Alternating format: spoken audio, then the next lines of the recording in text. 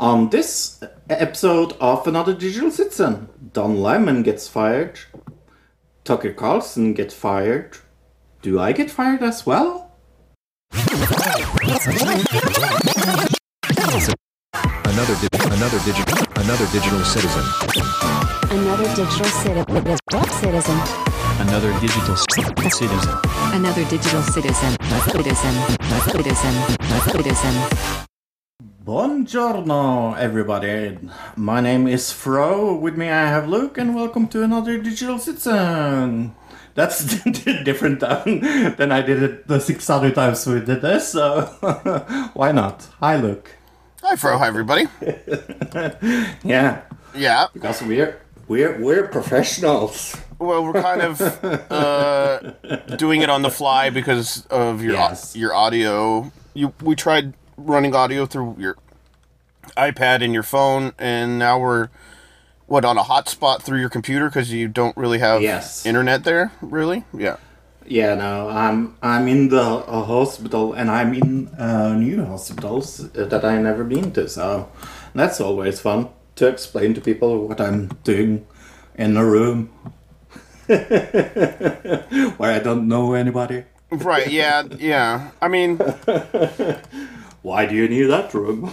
It's got to kind of... I'm doing a podcast. Randomly doing podcasts in a weird place. I remember taking photography classes. Did you ever take, like, a photography class? Yeah. And there was one where they're like...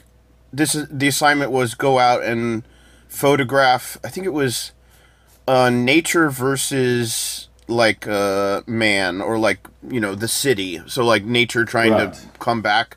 So you'd have to, like, walk through the street with a camera and, like, take... It's so fucking awkward to just stand there and, like, take a picture of, like, something in the middle of the road when everybody else is, like, looking at you, like... they're like, whatever, that guy's taking a picture. But in my mind, when you're doing it, it's like, oh my god, I feel so self-conscious right now. I can't even imagine being one of those Twitch streamers who goes around with an actual video camera strapped to themselves. That would be so embarrassing to me. And nowadays, people do it all the time, I guess, but... So, for people that are wondering, no, I'm not in I'm in a psychiatric hospital. I'm in the normal hospital this time. What happened yesterday was that my blood sugar was so fucking all over the place that they sent me to the hospital. For people that don't know, I have diabetes. Diabetes? Mm-hmm. How do you say it in English? Yeah. Diabetes. Diabetes. That diabetes in Norwegian, so it's kind of close. Yeah. It's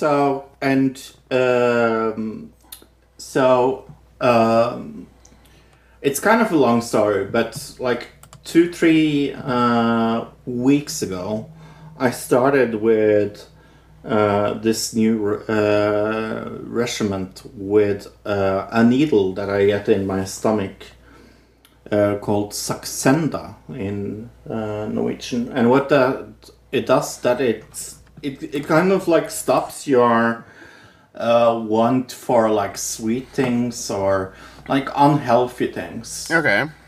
Appetite suppressant, I think is what they call it here. Yes. And it worked. It works very good. Like I have lost some weight, not a lot of weight, but I have lost some weight. But the problem with it is that everybody is like on it. So they actually, in all of fucking Norway, went out of this needle. It is like it was impossible to get a hold of. So I had, so there are other needles, but not with a correct amount, and it's very hard to find something that's kind of like, that's kind of similar. So, for people that, like no blood sugar, it should be around like between 5 and 7 somewhere. And you're pretty much in danger if it's like over, I would say like over 20 somewhere. Right. And yesterday my blood sugar, when they took it the first time, it was 25, I think. Right, yeah. And that's like deadly. And they were like, "Oh shit, something's going on," because I hadn't had the needle and I couldn't get my medication and things like that. So You just threw off your like body balance, right? yes, yeah, That makes sense. yeah. So you're just basically in there to be like have your blood work monitored more than anything, right? Yeah, I'm more or less waiting for everything to go a little like down. The last time they measured it, it was around 15. Still not very good, but it's better than 25. So there's that. There's like this one weight loss drug that everybody's been talking about in the last like week. The pills, yeah. The pill, what is it called? I'm looking it up. It's called semaglutide. Yeah, I've heard about it. Yeah. I think it's like super, like it's hard to find in America even now. Yeah, it's super hard to. It's impossible to get in Norway. But and it's like because it's like pretty. I think they just approved it like at the end of the year last year, so it's only been around for a few months. But I don't know. Maybe ask your doctor about that. If you know, obviously, if this one's not easily available, I'm not sure how long you'd have to wait for the new one. You know what I'm saying? Yeah. But yeah, no danger. I'm going home tomorrow. Everything is fine. I'm not mentally ill. I'm okay. It's just they don't want me to be home when it was so up and down, and I get that. Oh yeah, for sure. Yeah. Speaking of health of people being up and down, President Joe Biden. Yeah, the best president ever. He said Tuesday that he's going to seek a second term in office, confirming a re-election bid that he has long previewed over the last few months. This will be a possible rematch with Donald Trump. This is possible rematch. I mean, I guess either one of them could really die, right? Yeah. Well, and I don't know if Trump will win if he's in jail. In jail, yeah. It's hard to win the election, I guess, if you're. I still think he would win. Believe it or not, I almost have a feeling he still would win the nomination even if he was in jail. Well, yes, especially against Biden. No, the nomination, like to go against. Oh, Biden. the nomination. Oh, I think he would win the election. Okay, that would be really weird.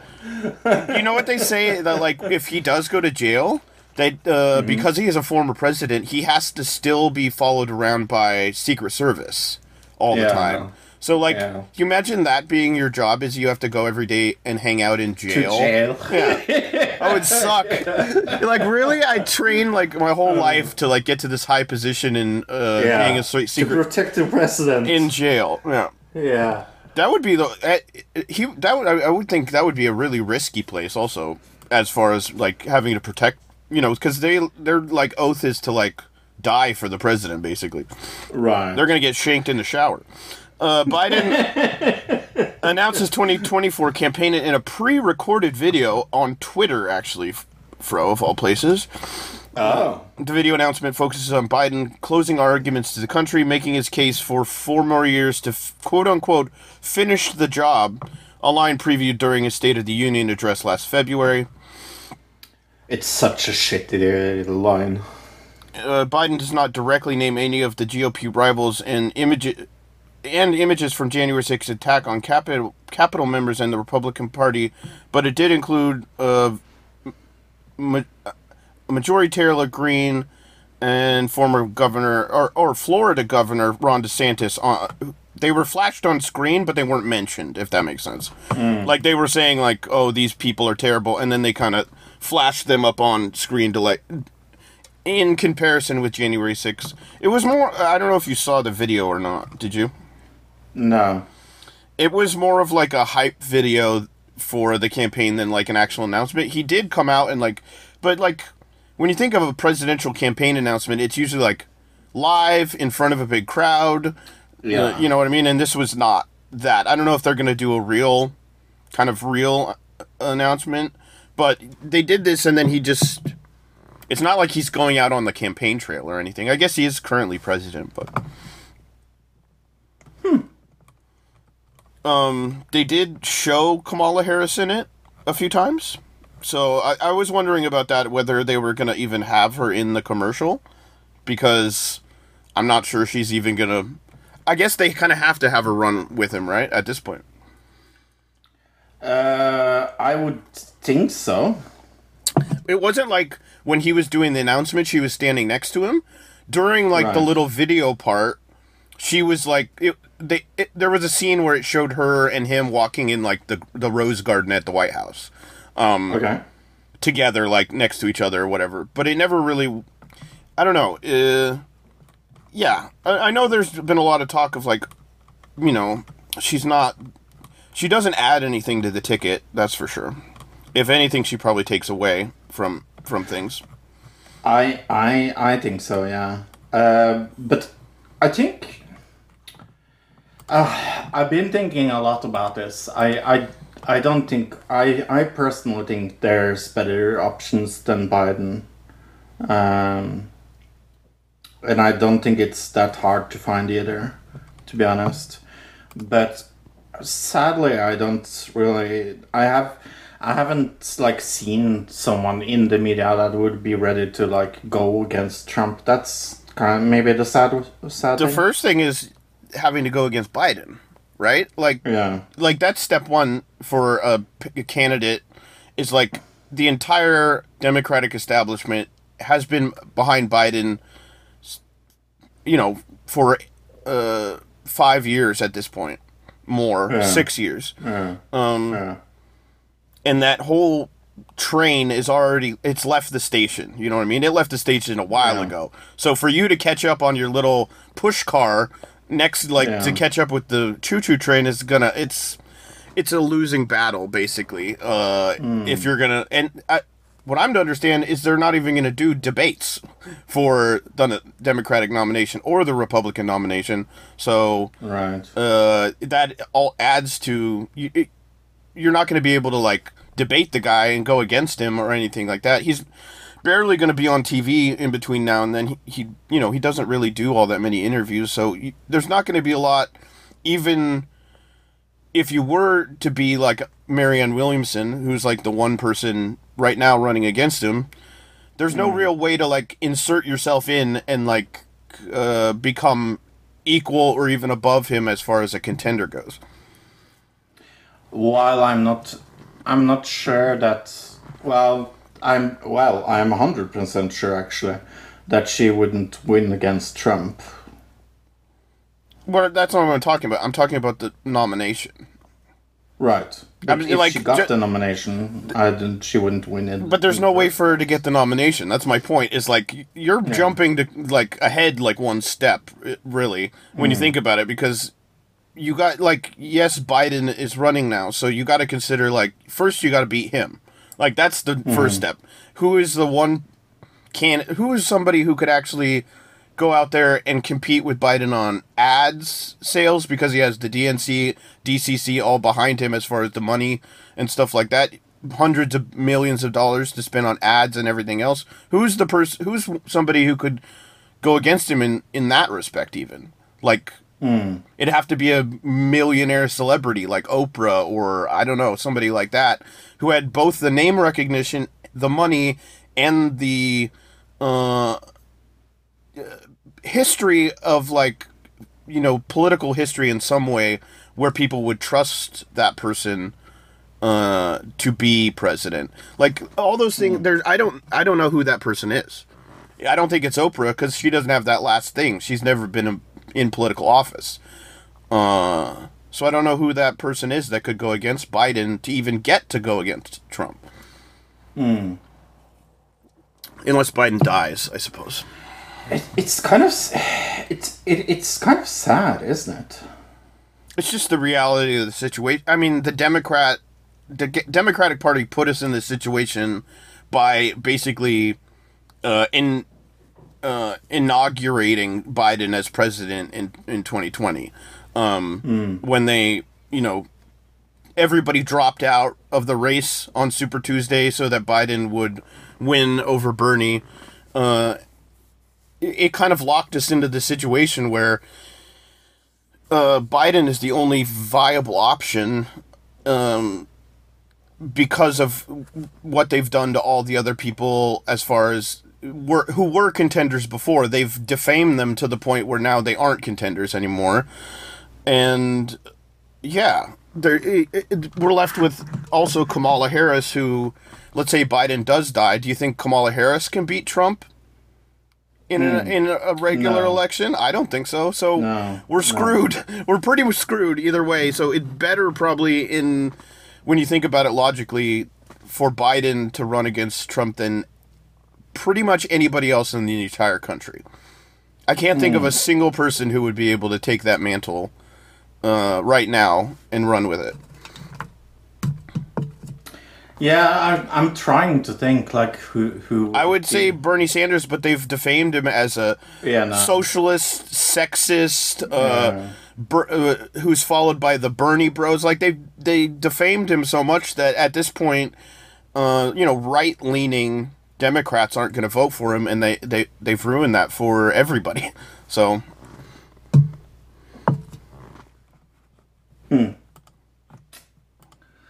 Yeah, no, it's kind of sad that we are at the point where Biden is the best outcome we have, because especially since his approval rating's so low, right? Yeah. Yeah. And because I don't really see it as an alternative at all either. It's like every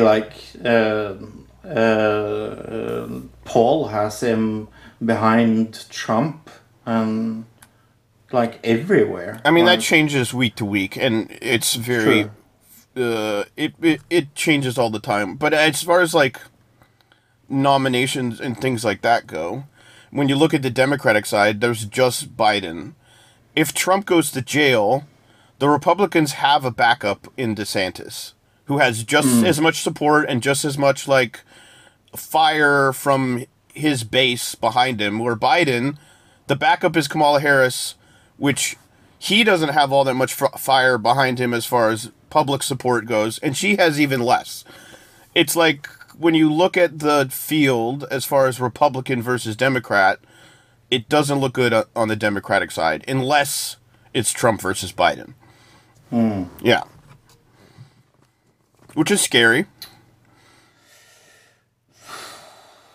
A little. Especially considering how old Biden is. Yeah. Yeah.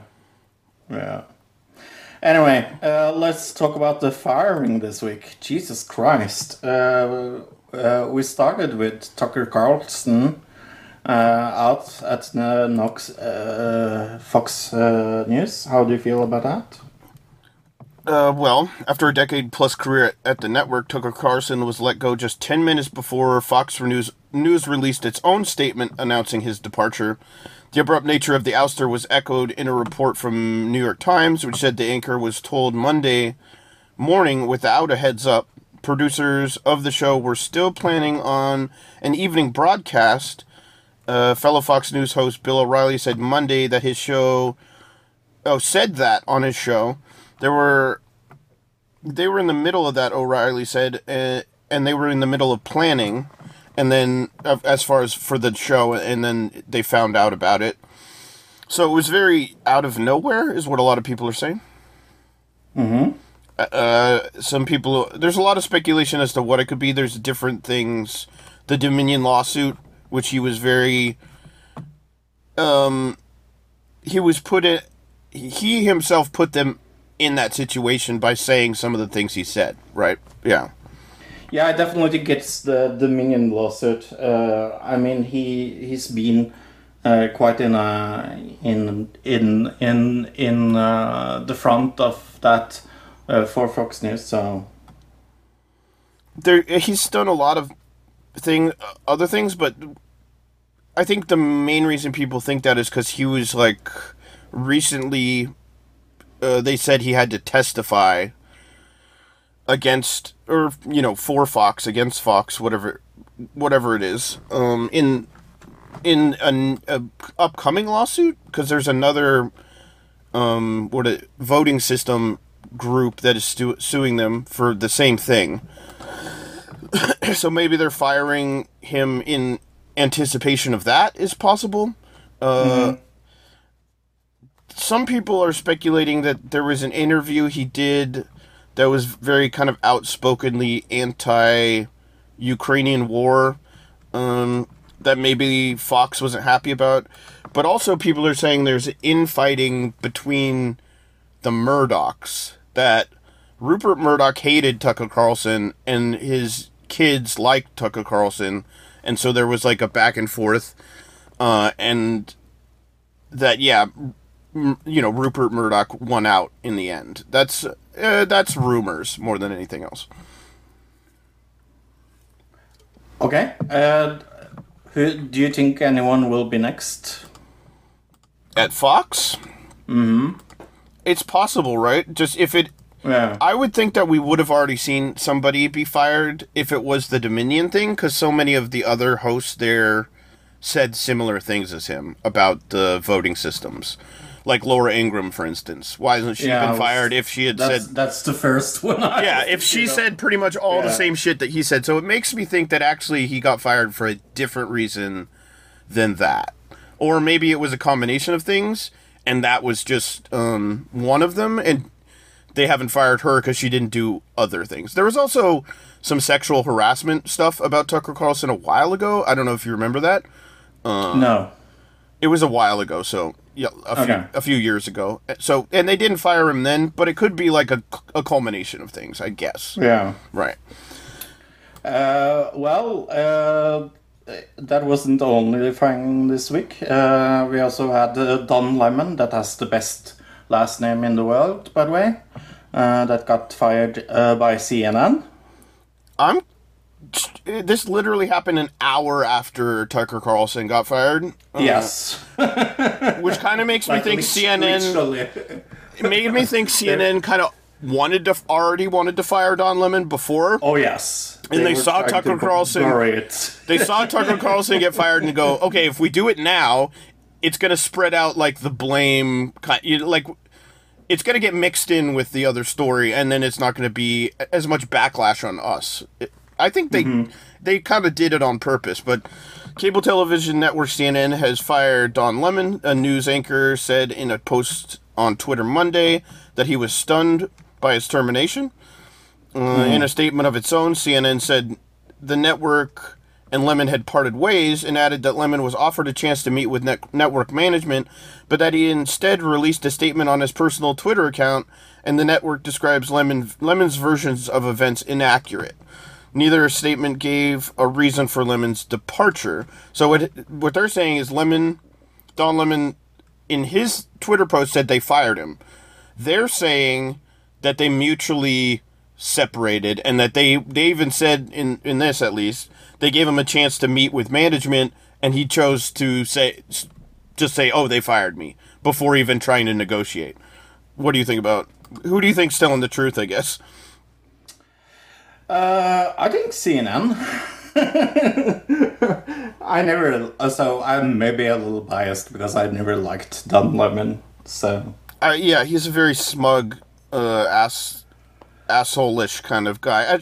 There's a lot of behind-the-scenes stuff also. There was an article that came out, I believe, in the Washington Post a few months ago, at this point, where it detailed... It was kind of a hit piece in the sense that a lot of people were reached out to who had stories from some of, like, even, 10 years ago, of stories about how they were mistreated by Don Lemon. So there was this whole thing that came out. Some of it included sexist remarks and things like that. They didn't fire him at that time. And then after that, there was a controversy of him calling Nikki Haley, not calling her names, Nikki Haley, who's a Republican, I think senator. Yeah. He said that she was, for a woman, she was out of her prime. Wow. And he was doing this on a broadcast with two other women hosts, and one of the women hosts turns to him and go, "What does that mean?" Like, yeah, do you mean? And she says, "Do you mean her sexual prime? Like, what the fuck are you talking about? Her prime?" And he like kind of was like, "Oh no, well if you Google when is a woman in her prime, it's like in between 20 and 40 or whatever." And she's like, "Oh, you've added 10 years onto it. I see." So a lot of people also speculating that, and that people just did not like him there. That he wasn't a good guy to work with. Yeah. Yeah, that doesn't really surprise me at all, does it? No, I wouldn't be surprised if that went into the Tucker Carlson thing too. Is that he's just not a very nice guy that people wanted to be around. And then we also we don't have it in the news, but I will say that we also have Jeff Shell's exit from NBC Universal. Which is kind of news related, but not really. Yeah, not really. He was a corporate guy, but NBC Universal does like run NBC News and MSNBC, so yeah, it's kind of connected. And then also BuzzFeed went out of business. Yeah, so it was kind of a big weird week for news, right? Yeah. Yeah, rest in peace, BuzzFeed. We've made plenty reliable... Well, no, BuzzFeed News is a separate entity from BuzzFeed. So BuzzFeed is still... Okay, okay. We made a lot of fun of BuzzFeed News from... We have. The Russiagate report, when everybody was, like, taking their reporting seriously, and it all turned out to be bullshit, but... Okay. What is next? I'm having a little internet problem here. Okay. Yes, Norway's oil fund wants to vote against climate resolutions at BP. Norway's sovereign wealth fund, one of the world's largest investors, said on Saturday it will vote against a resolution calling on BP to adopt tougher greenhouse gas targets. While BP is aiming to reduce emissions, the motion filed by an activist group, Follow This Ahead... is that the name of it? The group Follow This Ahead of a shareholders' call in Paris. Norwegian Bank Investment Management, which operates the Norwegian fund, said last year it plans to take a tougher line on companies that do not adopt climate change plans, but did not give a reason for rejecting the motion. So they're saying one thing and doing the opposite, right? They're like, we're all for fighting climate change, and then when they get a chance to actually do it, they go, well, that's going to lose us money, so we're not doing that. Yeah. Do you think Norway is being a hypocrite for this? Because I definitely do. Well, definitely this bank that runs the Norwegian fund, but if the government is also behind this in some way, then yes, because your government has fought over the last bunch of years to move over to renewable energy in your country, move over to electric cars, even though you're still selling oil to everybody, you're moving over to that for you, and yet it's like good for us but not for everybody else, right? Is that what it is? Kind of like, yeah, we'll do it, but we don't care as long as we don't care if everybody else is doing it. Which is kind of like, well, what's the point then? Yeah, that's a very good question. I don't know. And I do think that it's kind of like British Petroleum is also like... It's a British made firm by the government, so it's kind of like weird that we're taking this position. So because you're kind of going against their government in a way. Yes, yeah. My only speculation is that there's some other things in this deal that we're not seeing from the articles that we have, that is like crooked in the sense of like maybe there's loopholes or something that we're not seeing that can be exploited, and that's why they're not agreeing to it. That's possible, you know? Yeah. Yeah. I agree. Ukraine news held. Can we call it an anniversary? Well, there was an anniversary a while ago. The first anniversary of the Ukraine war was a few months ago, right? Because they, as far as I remember, it was like in January, February when it started last year, right? Or yeah. So it says here, Ukrainian officials had planned mass strikes on Moscow and other Russian cities on this anniversary, but that they stood down after U.S. intervention. This is according to Washington Post reports coming out of the intelligence leaks from a few weeks ago, right? Officials in Kiev were planning strikes on Moscow, among other targets, on the first anniversary of the invasion of Ukraine. But U.S. intervention led them to stand down. The Post reports that Major General Kirill Budanov, who led the Ukrainian military intelligence operations, instructed an officer to get ready for mass strikes on the 24th of February, adding the attacks were to be executed with everything they had. A couple days before the the one-year anniversary, though, the CIA sent out a report noting that they had agreed at Washington's request to postpone the strikes on the Russian capital. So, right, this is coming out of a pair of documents that was a significant leak of classified intelligence information that made global headlines from 2 weeks ago from a 21-year-old Massachusetts Air National Guard member. So this is stuff that was in the documents that the Washington Post and other places have, but never got released to the public. So this is the Discord guy from last week, right? Yeah. Like I said, 21-year-old Massachusetts Air National Guard member leaked these documents online, and the Ukrainians are denying that they wanted to do this, even though we have the documents that show that it was going to happen. The CIA obviously stepped in and said not to do that. Can you imagine where we'd be at right now if a few months ago Ukraine had bombed Moscow? Can you imagine the situation we would be in right now? Yeah, no, that would be totally weird and the situation. I would say with possible all-out nuclear war is what I would. I wouldn't say a bad situation. I would say possible end of all of life as we know it. It's the end of the world as we know it.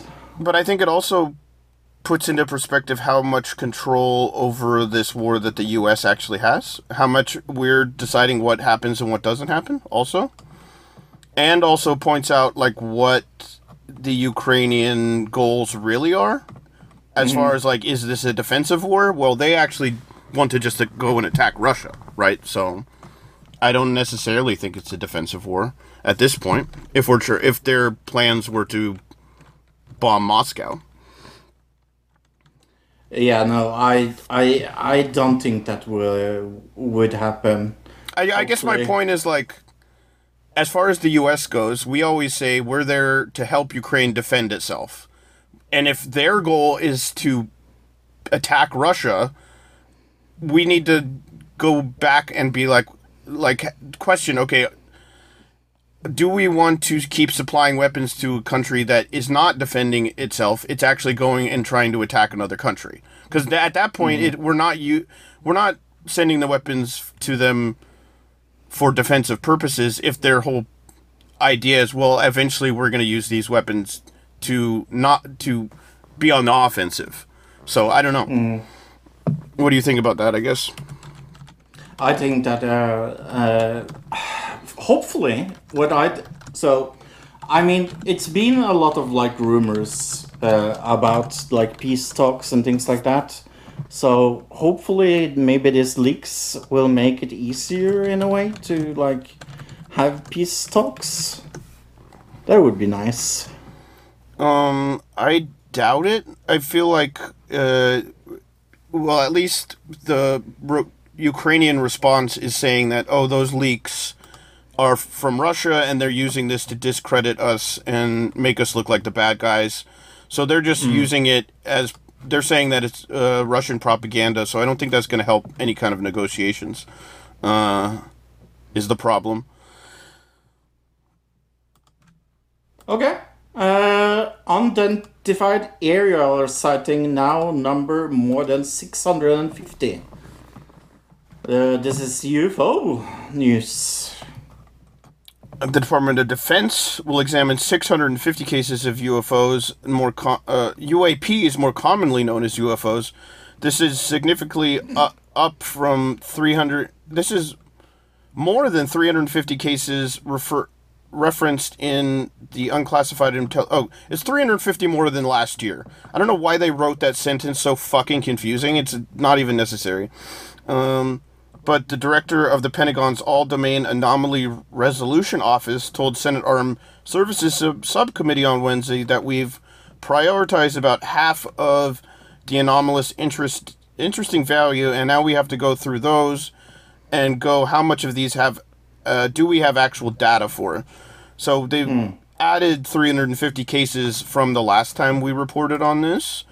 And the ones that are in this group are the ones that haven't been able to disprove and have evidence for, if that makes sense. So, like, they have video or some kind of evidence for these 650 things, but they can't disprove them as being a drone or something else like that.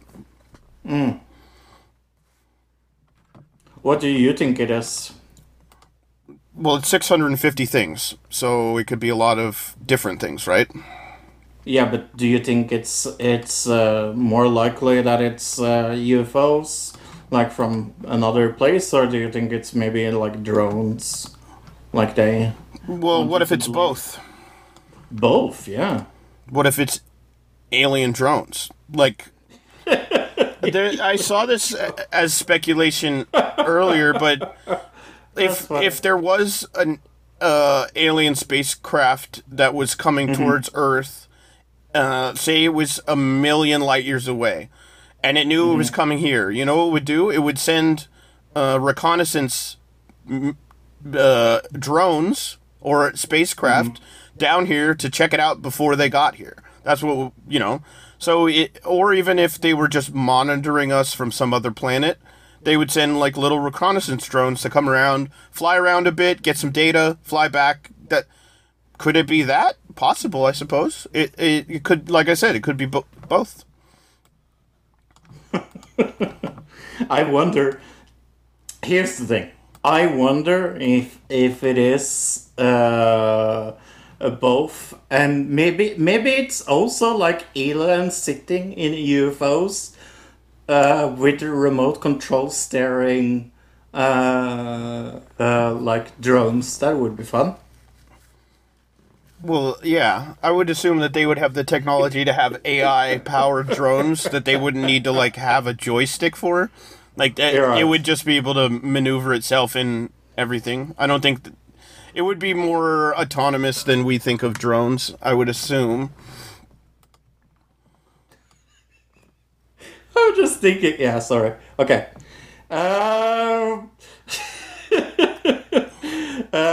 Drug subject takes off with sheriff meth after a sting fall fails. Jesus Christ, I'm very good at talking today. A suspected drug trafficker is on the run with 60 pounds of methamphetamine belonging to the sheriff's department in California. They owned it. Did they make the meth at the sheriff's department? The press. I just think it's funny that the sheriff's department, it was theirs. Like, they owned the meth, so they want it back. The Press Enterprise reported Friday that the sheriff's department in Riverside County is now trying to get their drugs back.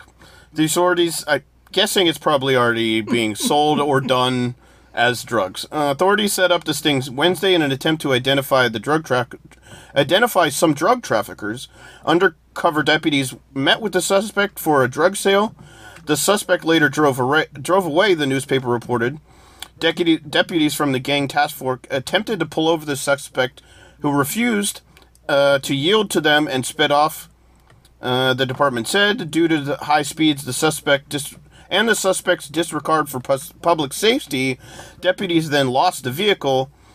In a response to email for request sent by the Associated Press, the sheriff's department has declined to release any additional details. So yeah, they did this like sting operation, and they gave him the drugs at the like sale, right? Instead of like just giving him fake drugs, why didn't they give him fake? You know what I mean? I guess if like he tried it, the undercover agent could have gotten killed if it wasn't real, right? I guess that's possible. Yeah. But yeah, they gave him the real drugs, a lot of them, and then their plan was, we're gonna pull him over. It's like what those, what's that show with the nonces, the fucking, American show where the guys go in and they think they're gonna meet up with like a 14-year-old boy, and then when they leave the house, that's when they jump on him, right? Not when he's in the house. It's like that. They're like, we'll wait for him to have the drugs, and then we'll pull him over. Not like, he just sold the drugs, and then we'll get him now. It seems like a bad order of events to me. Like, they were just... Mm-hmm.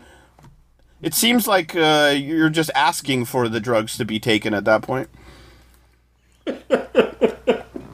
Like, what if it was a really smart criminal, and in between the drug drop-off and where he got pulled over, he was smart enough to, like, switch cars? You know what I'm saying? Like, he was a smart drug dealer who had, like, a backup vehicle, you know, and, like, switched out vehicles. They pulled over the wrong person. Amazing. Yeah, it's just... That's amazing. It just seems like... They gave him 60 pounds of meth, too. That's a lot. Yeah. A lot of meth. That is so... How much was it worth? Does it say that? I have no idea. It might have said in the other article I sent you, but it doesn't say in this one. I remember it saying thousands of dollars worth of meth, but... Yeah, I would think it's super fucking expensive. I would think. I mean, meth is probably one of the more cheap drugs. Like, that's why it's... Oh, yeah. You know, like, I forget. A lot of poor people do it. Yeah. Easily. Yeah, so... it's still worth a lot. 60 pounds is a lot. Oh, yeah. It's still very funny, though. But it's maybe not as funny as Trump giving away half-eaten pizza. Yeah, that's right. President Trump offered a half-eaten slice of pizza to his enthusiastic supporters while making a surprise stop at a pizza place in Fort Myers, Florida on Friday night. The video was posted by CNN reporter Kate Sullivan and shows the president holding a box of pepperoni pizza in one hand, a slice in the other, and the crowd chanting Trump. And then he shouts, "Does anybody want a piece of pizza? A piece that I've eaten?" Okay, so we got a video here. We might as well just watch that. All right. Yeah. It's only 15 seconds. Give me a countdown. In 3, 2, 1, play. Does anybody want a piece that I've eaten? Oh, wait. A lot of people seemed a little too happy. They were like, actually, yes, I do want that half-eaten piece of pizza, Trump. God. And the people who cheered, there was definitely a female cheer that happened when he said, "Who wants a piece of half-eaten pizza?" Did you notice that? That everybody who cheered for that were female voices? Yeah. Mm-hmm. I guess it's hot. It's super hot. Half-eaten, masticated food is so hot. Yeah. Oh my god. Okay. Do you like lying? It can be useful, and it's especially, white lies if you're trying to spare somebody's feelings. Always important, so. I remember the song Tell Me Sweet Little Lies. Barely remember that song, but yeah. I'm older than you, so that's why I remember. That's why I remember it. But Trond is going to tell the truth about lies, and actually more lies. Hello, this is Trond with Trond Tells the Truth. Tucker Carlson lost his job in Fox News. Yeah, somebody really lost their job in Fox News. Somebody had to take responsibility, so why not Tucker Carlson? A lot of liberals having fun with that now and think like, oh, he's gone at last. But we all know he's not gone at all. He will be back for some other shitty news station. That somebody lies in politics and somebody not telling the full truth in the news is common. But nobody beats Fox News about lying. Even when you know it's a lie. One thing is just to misjudge something and don't have all the information and being wrong. That happens.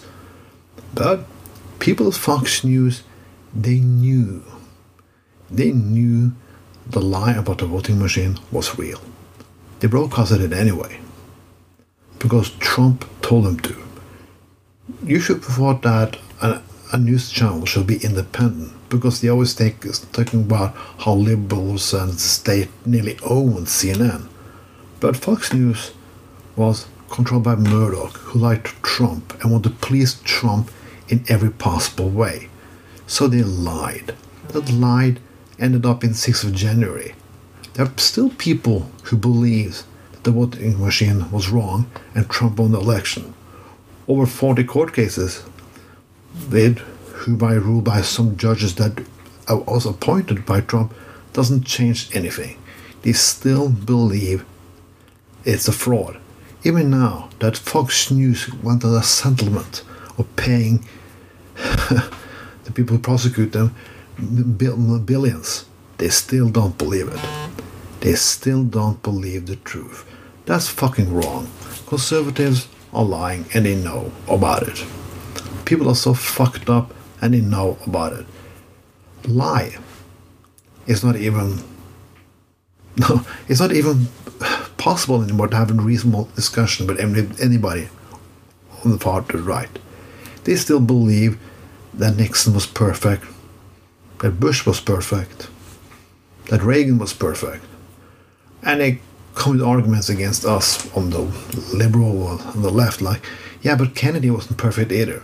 Yeah, the problem is a lot of things that they have moral issue with, or it's with people on the left, I don't really care about. If Clinton and Kennedy fucked several women, I don't give a shit. If they took amphetamine, snort cocaine, or was smoking cannabis, I don't give a fuck either. Because I don't think those shit matters.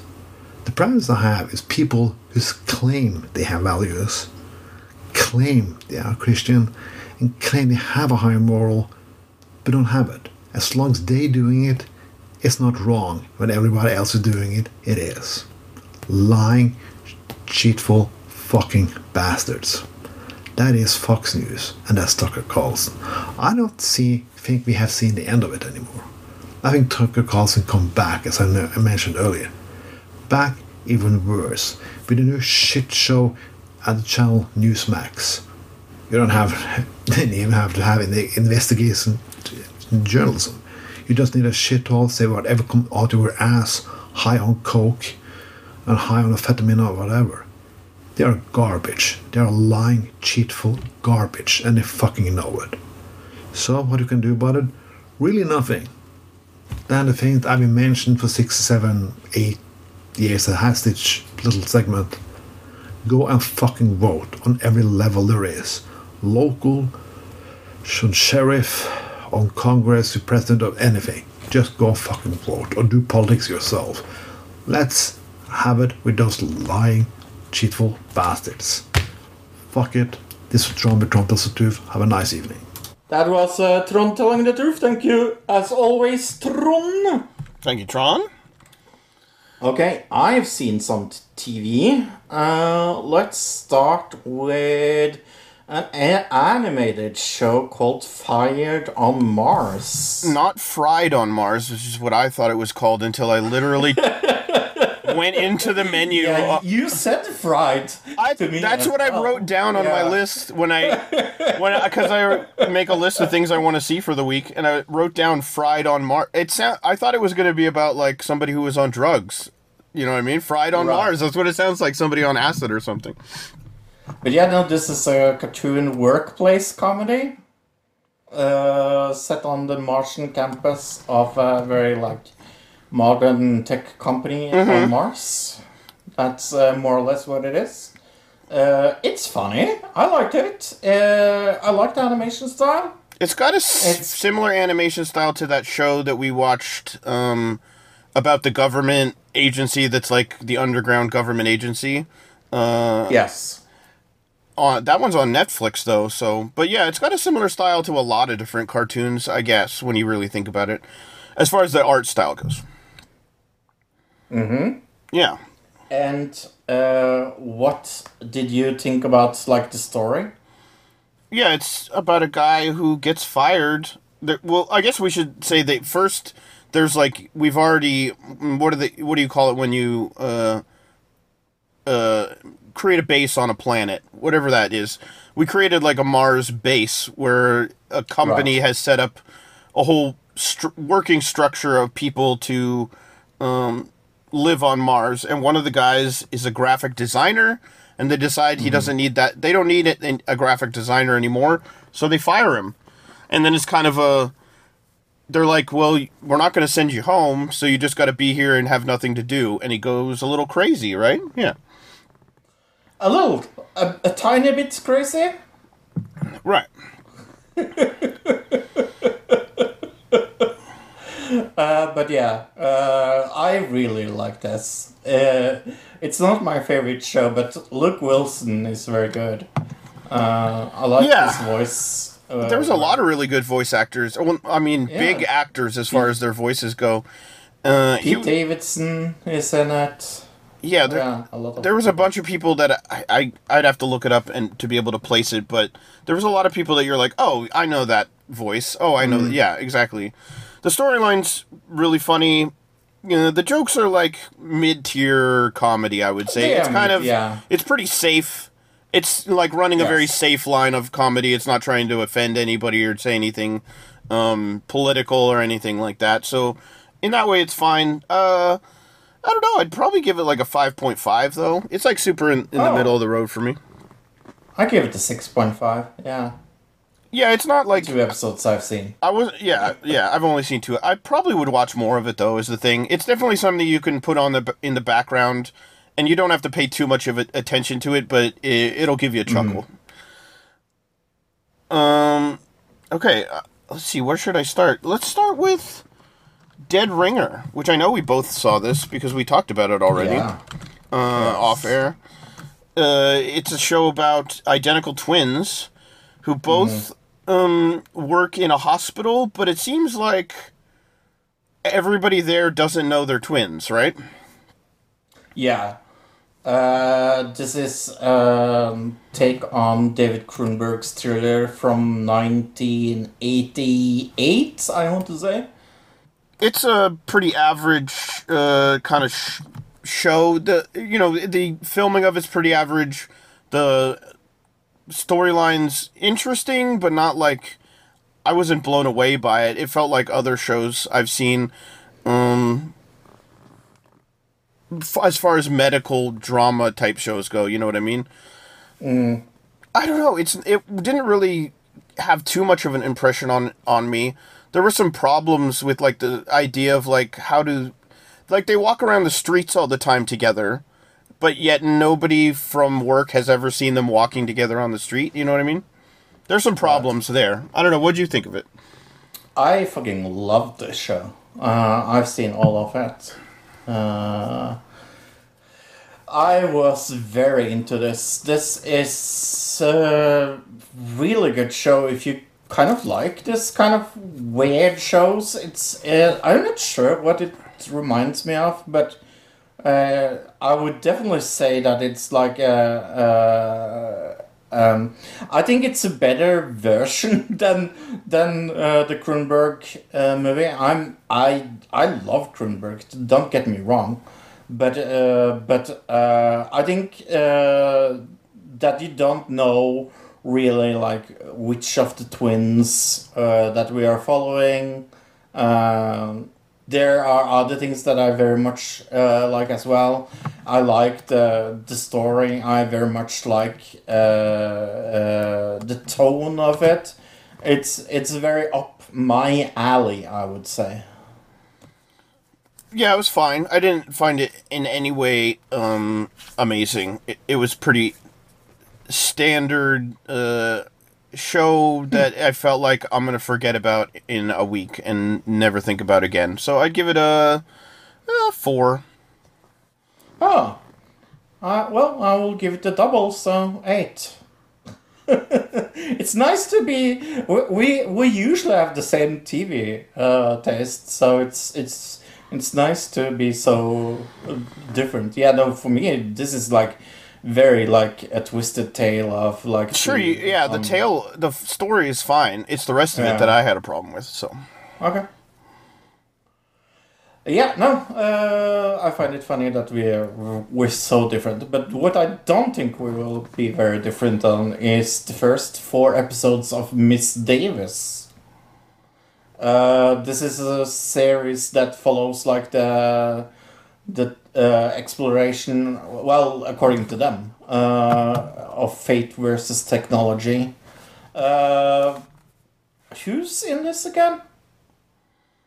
Oh, what's David her name? Arquette. I remember. Yeah, that. but what's the main character's name? I don't remember. Let me look it up. Yeah. But yeah, no. What did you think about this? Betty Gilpin. Jake Betty McDormand is the other main character. Yes. It's really well put together. It's got some very goofy, silly parts. It's very Christian, obviously. It's coming from a very Christian-y, it's anti-technology, pro-Christianity kind of thing, but I have a feeling in the end it's going to be like, well, they're basically almost the same, kind of, like, right. Technology is our God. That's going to be the moral of this story. It's already baked into the pudding, or whatever, baked into the cake. It's a good show. I will definitely keep watching it. The jokes are funny. I like all the like play on religion and like the future that we're put in as far as like this weird dystopian future where an AI, if it wants to, can take control of a human and like have talk through it to another person, which is very interesting, and that this AI can basically control people to do whatever it wants. The scene where it makes people give her like $1 million, or was it €1 million? I mean, that was very like that scene kind of puts into perspective like what kind of future they're trying to like portray. And she isn't I was gonna say nurse. She's a nun. Who's kind of taken a vow of solitude in a way, like all these nuns, not because she's not alone. What is it when like a monastery of monks all live alone together? I don't know what that is, but it's all these nuns who live together alone, and so they're kind of disconnected in a way from that world, that technological world. But she gets sucked into it. Yeah, that I liked it. I give it a... Yeah, and I think it also was kind of like... I like the raucousness in the movie. In the show. It's definitely very rauchy. And I will say that even though it has a very positive Christian outlook, I could get over that. And I really like the AI bit of it. I think there's definitely cheesy parts of it, and a lot of that cheesy... most of the cheesy parts come from, like, the weird religious stuff. It is also... We should mention that she has sex with Jesus, but Jesus is Yes. also... which is funny to me because I feel like that was a joke like a few years ago about, oh, if you're so in love with Jesus, why don't you have sex with him? That was like Right. and now they're bringing that into a TV show and making it a real thing, which I think is actually really hilarious. I give I the remember show... that. Yeah, sorry. So far, I mean, we only have 4 episodes, right? So I'm going to give it an 8.5 with potential of going up. Yeah, I think this is better than Dead Ringers for sure. I will also give it an 8.5. The only thing is the cheesiness. That's the biggest Yes. problem I had with it. Like, the one sword scene was the cheesiest part of the whole thing, I think, yeah. My turn? Yeah. Yeah. The Mark Rober show that we didn't think was coming out because we thought the last Mark Rober show was the real Mark Rober show. Yes, finally came out, and I got to see it finally. It was hard to find. Oh, you did? Okay, good. Yeah. Yeah, well, it's, a little show on Discovery that it's, kind of niche in the sense that you kind of have to be a fan of Mark Rober to want to see it and know that he's making a show. Especially episode 2, yeah. Was hard to find. No, was very if you're not a fan of Mark Rober. Oh, you won't like it, yeah. That's true. You will not like it because nothing really happens in episode 2, but They but tried I thought- really hard, right? yeah. I feel like they were kind of held back in the sense that you can't go as hard as... The thing is, we're got people who watch YouTube pretty regularly, and Mark Rober is on YouTube. When you compare this to, YouTube pranksters, which we should say, this is a prank show, they're not going to be able to go as hard as, weird, crazy YouTube pranksters who fake all their shit, you know what I mean? So it's never going to be on that same level, because I think most of this felt pretty legit, not, fake. What do you think? Oh yeah, I agree. Unlike that Kevin Hart, Nick Cannon show we saw a few weeks ago, which was all fake. But I very much liked episode 1, and very much did not like episode 2. Okay, why? Because I think the first episode where they controlled the shopping carts and things like that was funny. And the second one in the theater, it was the same gag over and over and over again. Oh, I see what you're saying. Yeah.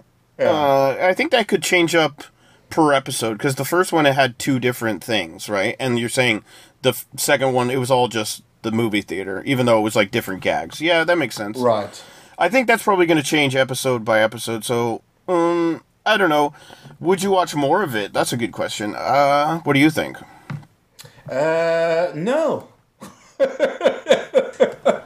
No, I won't. I don't think I probably would. Especially boring episode 2 was I was like, this doesn't interest me at all. I have a problem with a lot of the prank parts. It seems like they didn't think out the prank of it, and were more focused on how we're going to engineer it and make the engineering part of it look cool on camera and be able to explain how we engineered it, because it's more of a science engineering show than it is a prank show in a way, right? And I don't think they focused enough on making the pranks funny and interesting. Yeah, I don't know though. I give it a... Well, geez. I guess it's got to get a 4.5. Okay, I gave it a 4. Yeah. We're right around the same, so... Let's go down some grades. Let's talk about The Diplomat. Holy moly. This is a show about a career diplomat that has a new high-powered job as an ambassador to the UK and is married to this very political star. It is with Kerry Russell and Rufus Sewell, 2 actors I adore and love, both of them. Fuck, I wish this show was better. It's so boring. It's West Wing if West Wing was boring. I mean, they're definitely trying to make it more like modern times, or even like slightly in the future, because they're saying like, oh, there's this president, and he has this vice president that nobody trusts if this president was to pass away, but we want this president to run again. And then literally the next week, Biden announces he's going to run for president. I found that a little interesting. Foreshadowing or something in real life, strangely.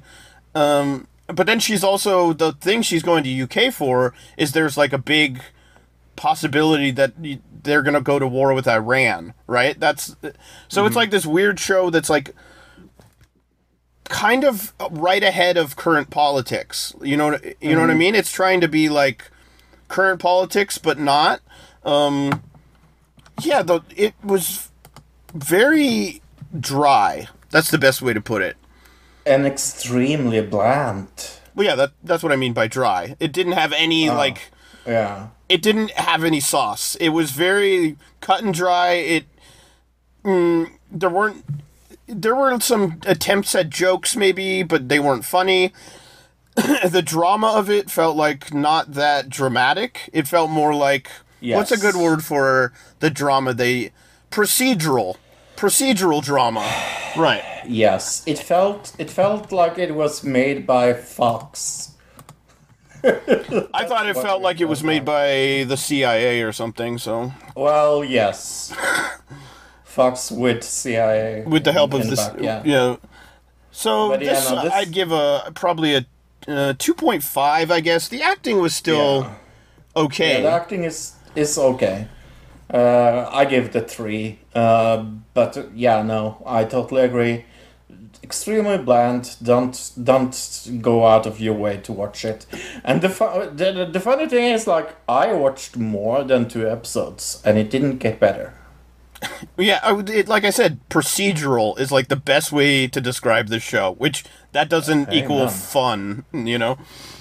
Dear Mama on FX and Hulu. I think it's produced by both, as far as I can tell. It's a documentary about Tupac and about his mother, but more about Tupac. From the commercial, when I watched the commercial for this, it seemed like it was going to be a documentary about his mother, and kind of. Yeah, I was a little bit worried that it would like totally be about her and nothing about him. But it was more about him, like, and his life, and then how his mother helped him or hurt him in different ways, right? Because you know they had a very strained but like special relationship. I think they did a good job actually of kind of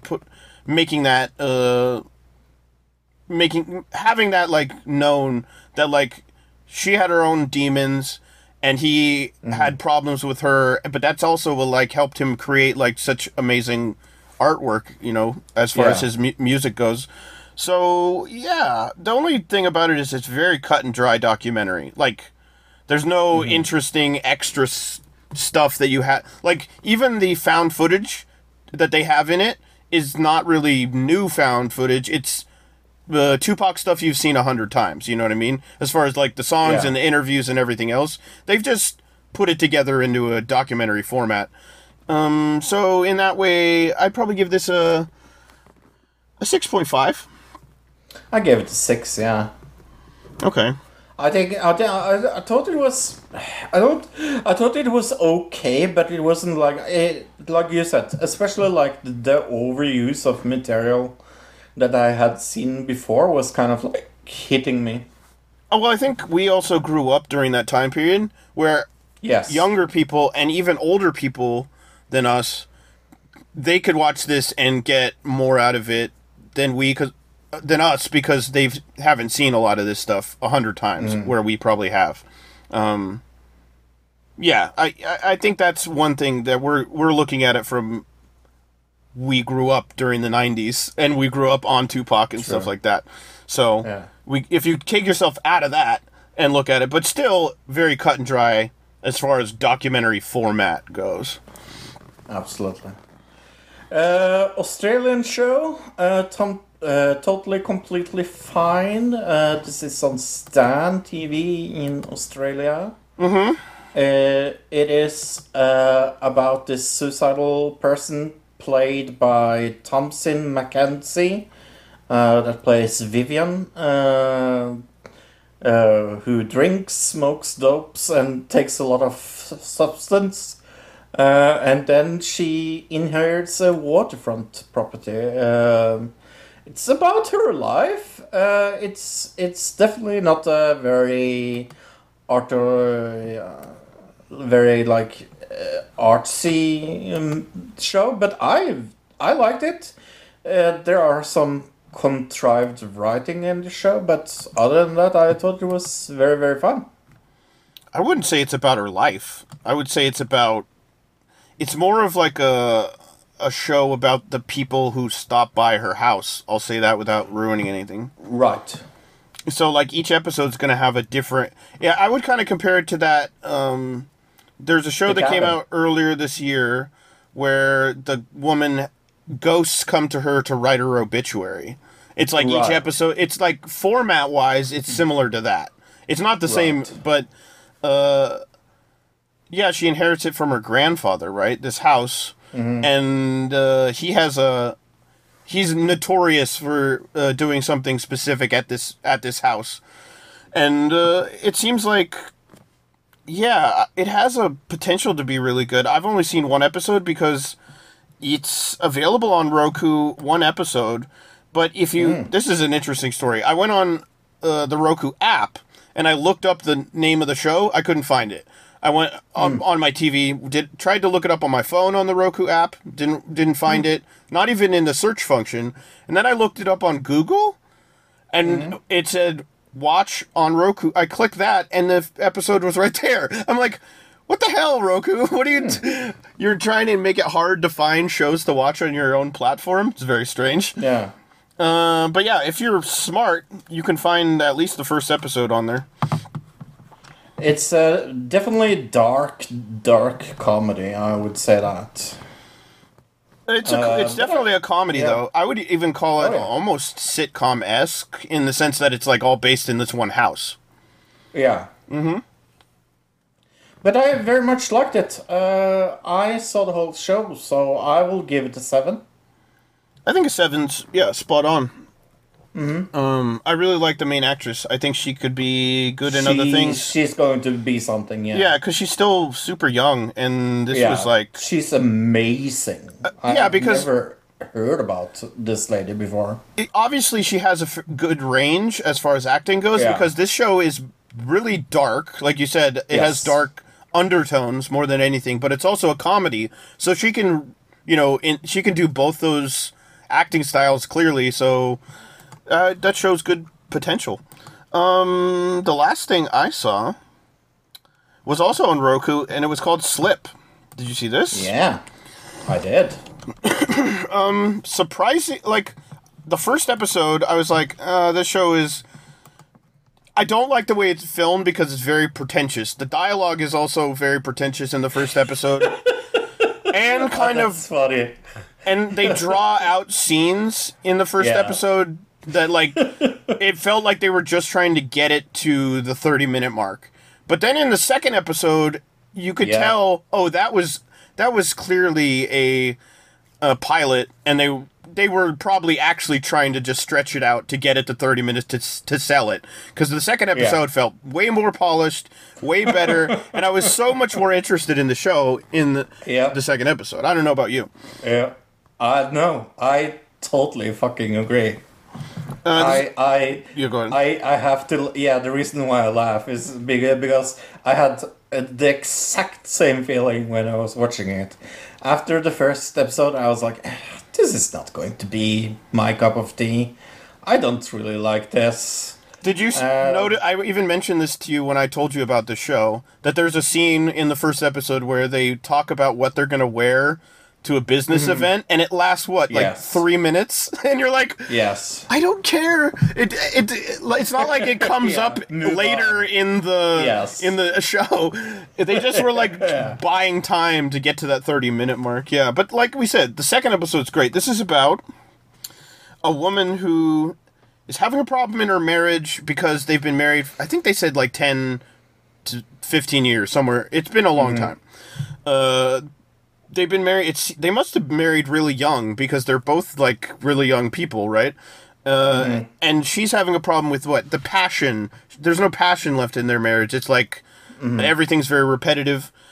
So she cheats on him one night when she gets super drunk at a work event and wakes up the next day in a different dimension where she's married to the guy she cheated on him with. And it goes from there. Yeah. I've seen the whole show. I think this is going to end up on my list of best shows of this year. I fucking loved it. It's so weird when a show goes like from like this is totally awful, I hate this, till oh, this is what this show is really about. Yeah. The ending is amazing. I can't wait till you have seen the whole show. Look, I love it. I'm on episode 4, so I've only got Yeah. 3 more. It's only got like 6 or 7 episodes. It's not like a full 10 episodes. I know that. So It is something. Yeah. So Zoe Lister-Jones, that is like the main actress. She has also written and directed all of this. So. oh yeah, right. Yeah, I did notice Yeah. that as well. Yes, And it's- I watched a few things last night that I hadn't watched yet as far as this week's shows. And then when I was done with that, I was like, what should I watch now? And I was like, I'm just going to go watch more Slip, because that was really fun. You know what I mean? Yeah, I would give it so far, an 8. Yep. And I will give it a 9. Sometimes I wish they played with the aspect ratio a little, because I don't Yes. know, it's they have a cinematic aspect ratio the entire time, and it gets a little, Yes. pun intended, drawn out. Yeah. Yes. Speaking of shows that the first episode we thought was terrible, and then was like, what the hell? The Power. Yes. Power. I wrote that Holy Power on the run sheet for some reason. I don't know why. Yeah.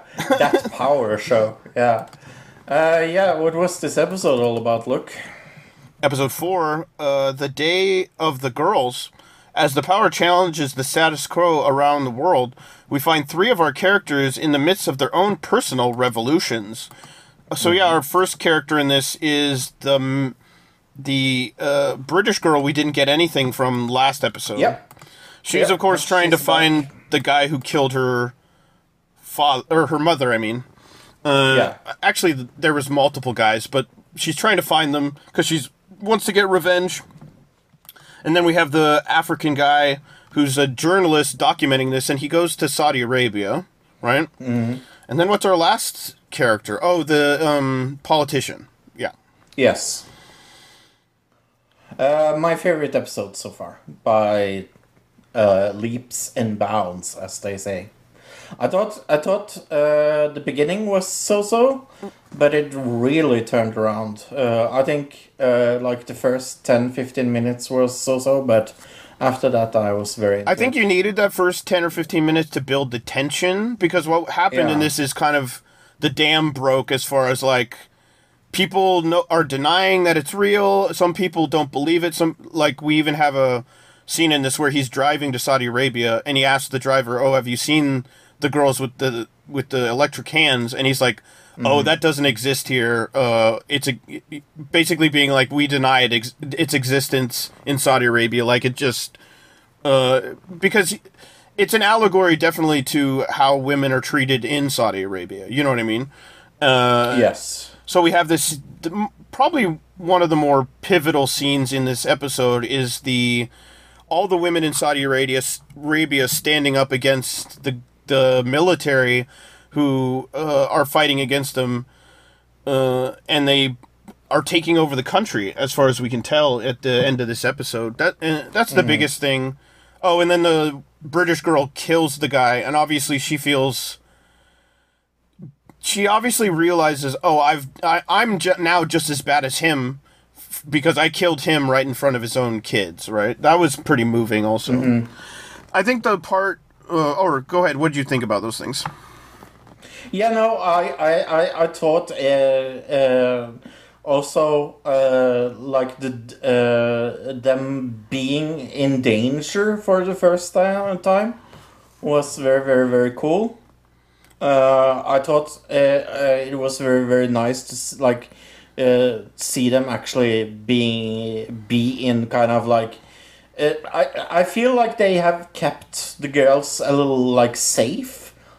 Well, it was all underground up till this point, right? Right, and and we even were like, this is silly for them to have it drag it out. Them nobody knowing up till this point, which I think is actually still kind of true, but it did build kind tension. Of true, yeah. Yeah. But it like you said, it built tension, and also it feels like we now ended up here, and it feels nice that we kind of like ended up here.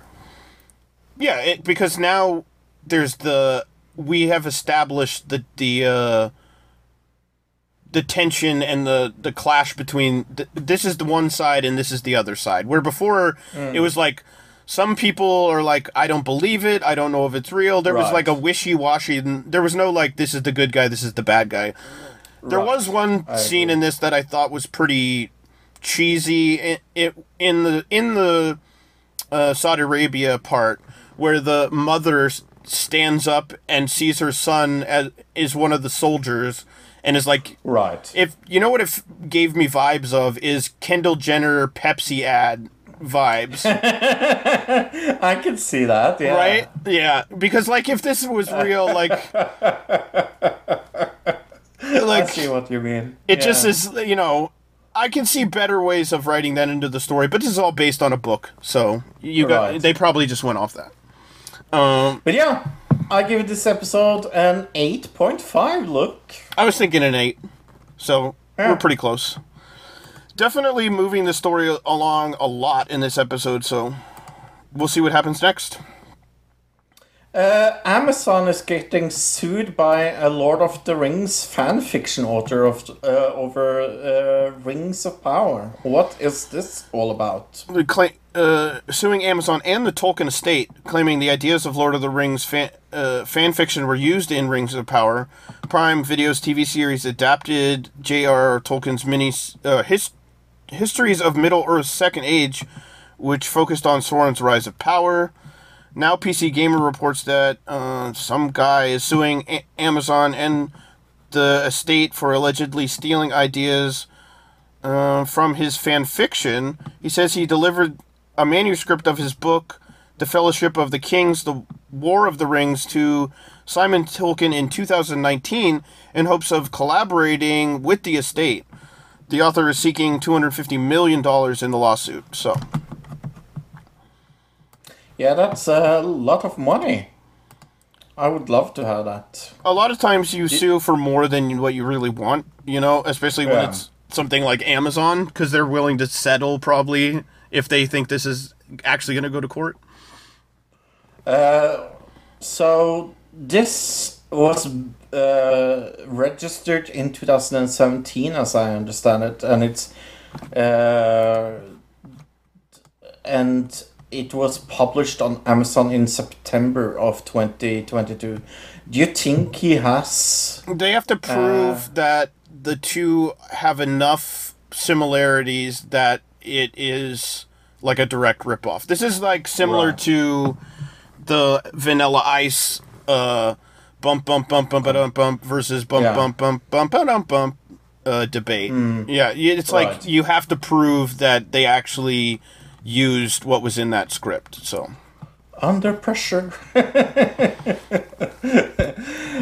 Netflix is going to spend approximately $2.5 billion on content over the next 4 years on Korean content. This is interesting. It says the streamer said Monday in a statement, targeting the local Korean press that it will spend this money in South Korea over the next 4 years to produce Korean TV series, movies, and unscripted shows. The hefty investment would represent twice what Netflix has spent there between 2016 and today, according to the company. The investment plans were first shared during the meeting between South Korean president and Netflix CEO in Washington, D.C. Okay. So this is like a investment in the country also, in a way, if they're doing it in Washington, D.C. It's obviously connected to some kind of political aspirations, I would think. Yeah, Netflix also came out with a Black Mirror teaser trailer. We haven't had it in the news because, guess what? I didn't know of it before exactly now. So season 6 will return in June, it says, with people that we know. Very interesting people. That's I was thinking this week. I was thinking, did Black Mirror get canceled, or is it over? Like it more or less got finished. Like finished. Yeah. Right, that's what I thought also. Okay. And then they didn't like say anything. I thought I was just imagining that. All right, well. But yeah, Aaron Paul is coming to new episodes. There's a lot of people. Salma Hayek, Josh Hartnett. If you want to look up the behind the scenes of TV shows and movies, you can find an audiobook about that probably at www.audibletrial.com/ADC. That's www.com. audibletrial.com audibletrial.com/ADC. If you want a free book and a free trial of 30 days, go there. Helps us out, helps you out. Cancel anytime, keep the free book. Eurovision. One final country we have left. And it's Eero with Echo from Georgia. Yes, a music video. So, for whatever that says, the song doesn't make a whole lot of sense as far as like They have the subtitles there for you to look at on the video. At least for me, they did. I don't understand. I can't even tell you what this song's about because it's just gibberish. It's just. I have no fucking clue, and I'm okay with gibberish songs as long as they are good as well. And I would say that this is not very good either. I know there's obviously she has an accent, but it had a hard, if there weren't subtitles, I'm not sure I would be able to understand what the song was even saying. More because the audio of the music is higher than her vocals are. Like it's got a bad mix to it for some reason. I don't know what happened there, but that was a big problem. Obviously, when you have a bad mix to your song. But I think the biggest problem was definitely the lyrics. So I'd give this a 3. I gave it a 2. I don't see this qualifying whatsoever. Oh no, I don't think so either. It's a bad song in an okay year. We'll talk a little more about that next week. But I think there's no, we will talk about it now. I do think that it's one of the definitely weaker years we have had in probably like I would say 5-6 years. It's definitely weak, and I do think that it sadly kind of started with Ukraine winning last year. Not with a bad song. I very much like College Orchestra, and I do think that it should have won anyway. But it always will be down in history as the song that won because of the war. And it felt like this year nobody like really wants to have Eurovision, so nobody is like sending their best. And that's like a little like how it felt this year. I definitely can't, like, off the top of my head, think of the one standout song that I like. Where last year I definitely could do that, if that makes sense. Yeah. Where even the songs that were decent, they all kind of mix together because they're similar as far as Eurovision songs go. I don't know, though. I guess the ones that really stand out in my head are the weird ones, right? Like the big boxy green shirt guy and right, from Finland. Australia stands out in my head as like a weird one. Yeah. Yeah. So Sweden, I think. Is maybe that just there. gives those kind of songs a big advantage as far as like. Just... I think so. I mean, Finland is like second in the odds. At very least in the public vote. Yeah. Yeah. But yeah, next week we will do something very much fun. I have taken the last place all over of the 3 last Eurovisions, and I have going to link that to Look this week, and we will talk about what was the worst song of the last 3 years. Okay, so movie news. Oh no, let's do movies first. Probably that would probably be a good idea. Yeah, I saw a movie. I saw a movie on Hulu called Quasi. This is by the same group of guys who did Super Troopers and a few other movies. I think they did that terrible island horror movie comedy at one point. Oh yeah, that was terrible. What was that called? Oh shit. Yeah, I don't remember what it was, but it was one of the worst movies I've seen in a long time. I've totally forgotten what it was called, yeah. I'll look it up in a minute when you get into your movie. This one's about Quasimodo, classic character, classic story, except it's set in a comedy setting. He's got to win over the townspeople, even though he's being used by the king. That's the whole, if you know the story of Quasimodo, it's the same thing, except it's comedy. It's fine. It's nothing, I wouldn't say it's as good as Super Troopers. I know that's even, for some people, mixed as far as if they like it or not. I think when I saw it originally, I was, a teenager. So it definitely was in my demographic at the time.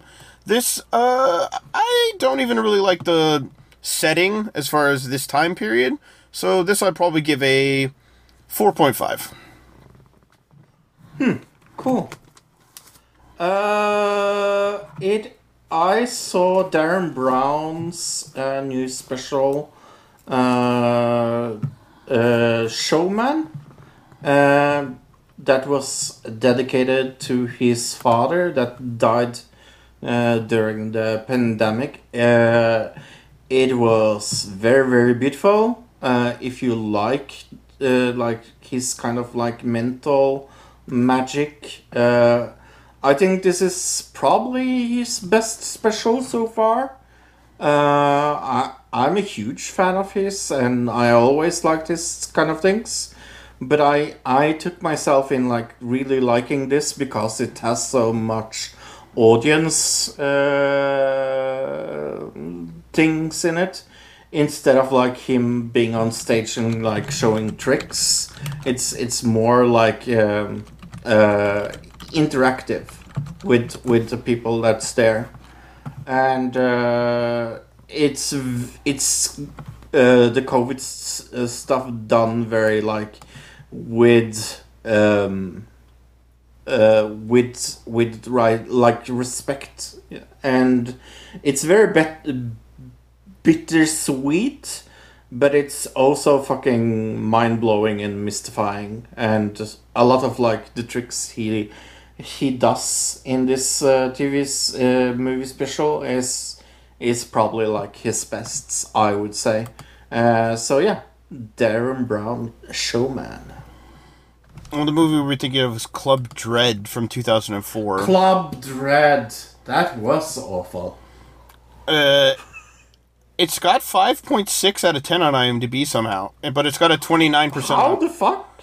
It's got a 29% on Rotten Tomatoes, which is pretty bad, but not as bad as I actually thought it was going to be.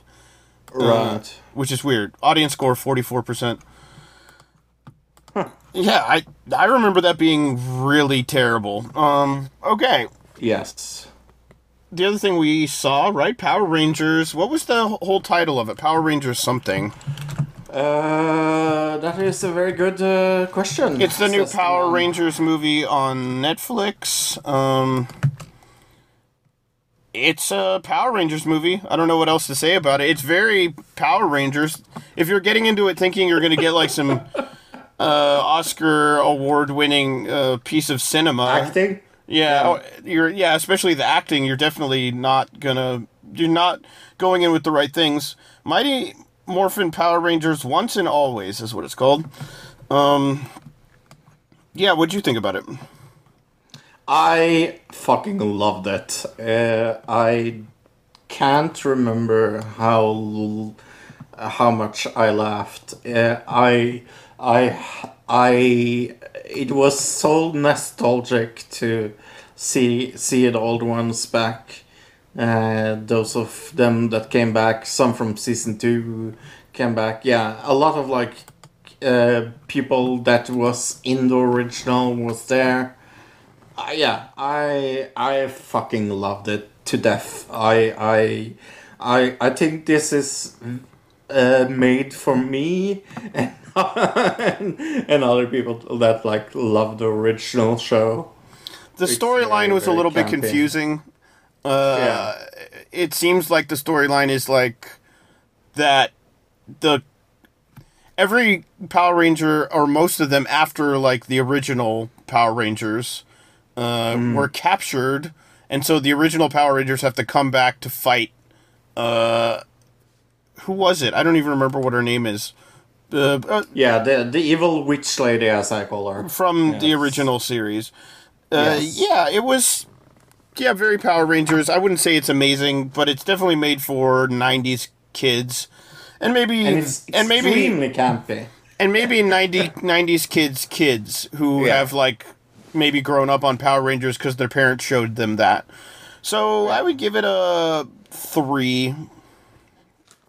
Right, and I will give it a probably like 10 out of 10, but I can't really do that because it wasn't good. It's definitely not 10 out of 10 acting. No, it's terrible.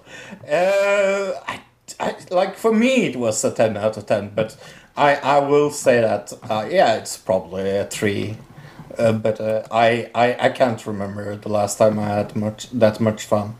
I like seeing the original, or the recreated original sets from the first original series, because I never really watched anything past season 1 and 2, I guess it was. So, right, yeah, and that's the original good ones. The original good ones. Well, everybody thinks the good ones are the ones they grew up with. So that is true. Alex Baldwin news. Criminal charges dropped in the Rust case. It says will be dropped. The actor faced 2 counts of involuntary manslaughter for the accidental shooting death. The film's weapon handler, Anna Gutierrez-Reed, is still charged. However, the attorneys believe she will be exonerated as well. Baldwin thanked his wife and his lawyer on social media.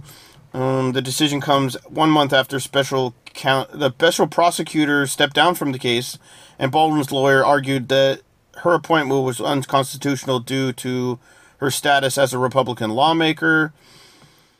Gutierrez-Reed's attorneys praised the new special prosecutor. Okay, so this is happening because they got a new special prosecutor, I guess. That's what they're saying? Right. Yeah.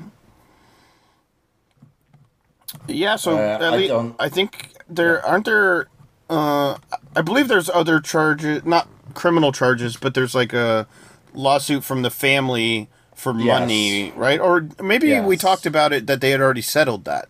I think we said I don't remember. I think they had already settled it. So I think this is it. Okay. I think this might be the end of the story that we've been following for so fucking long. Except for the fact that the movie is now going to come out. It feels forever, yeah. And I'm still not I'm probably going to watch it, but I'm going to watch it because it's kind of like it has it has the reputation it has. It's got all this like behind the scenes, not Yes. nostalgia, this behind the scenes Not nostalgia, but lore. yeah. That's what it is. Lore is a good There's a word. lore happening behind this movie that Yeah. it's going to make money, even though it's even if it's not a good movie. But who knows? It could be, I suppose. I'm going to guess it's not. Me too. Egyptian lawyer sues Netflix over Queen Cleopatra. What the fuck is going on here? The lawyer has demanded a serious legal action be taken against those responsible for making the documentary. He blamed Netflix management for participating in this crime, which is depicting the historical figure of Cleopatra as a black woman. Yep. That's it. That's the whole thing. Racist much. Yeah, he says it goes against Egyptian... contradicts Egyptian history, right, and goes against some law, I guess. I don't know what law this is breaking. This, because people really, really, really care if she was black or white.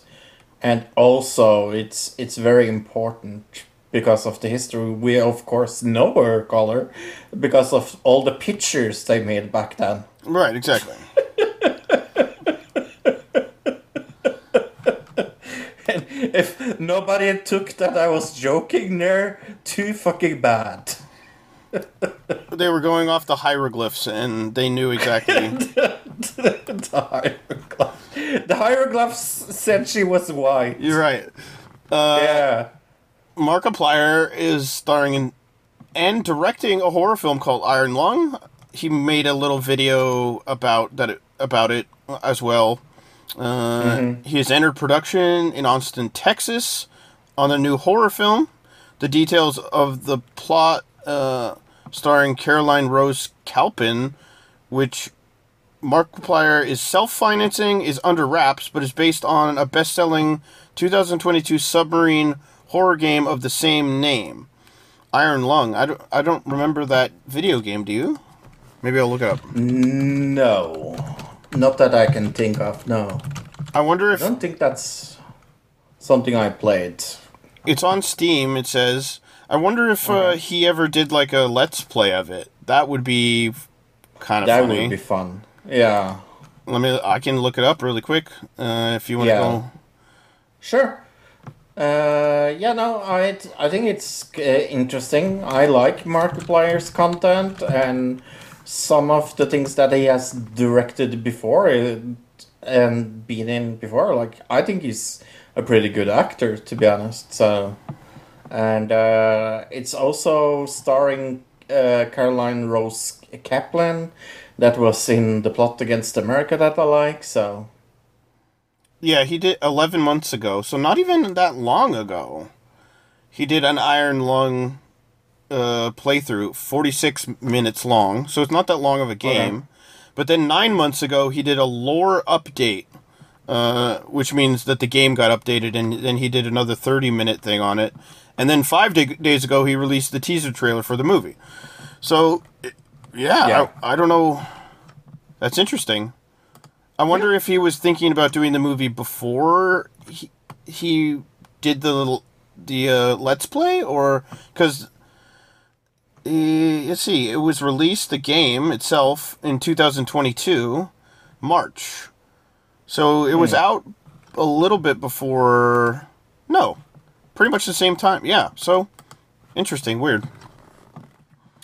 Well, are we going to talk about the tank? I love tanks. Do you love tanks? We all love tanks. I give tanks for tanks.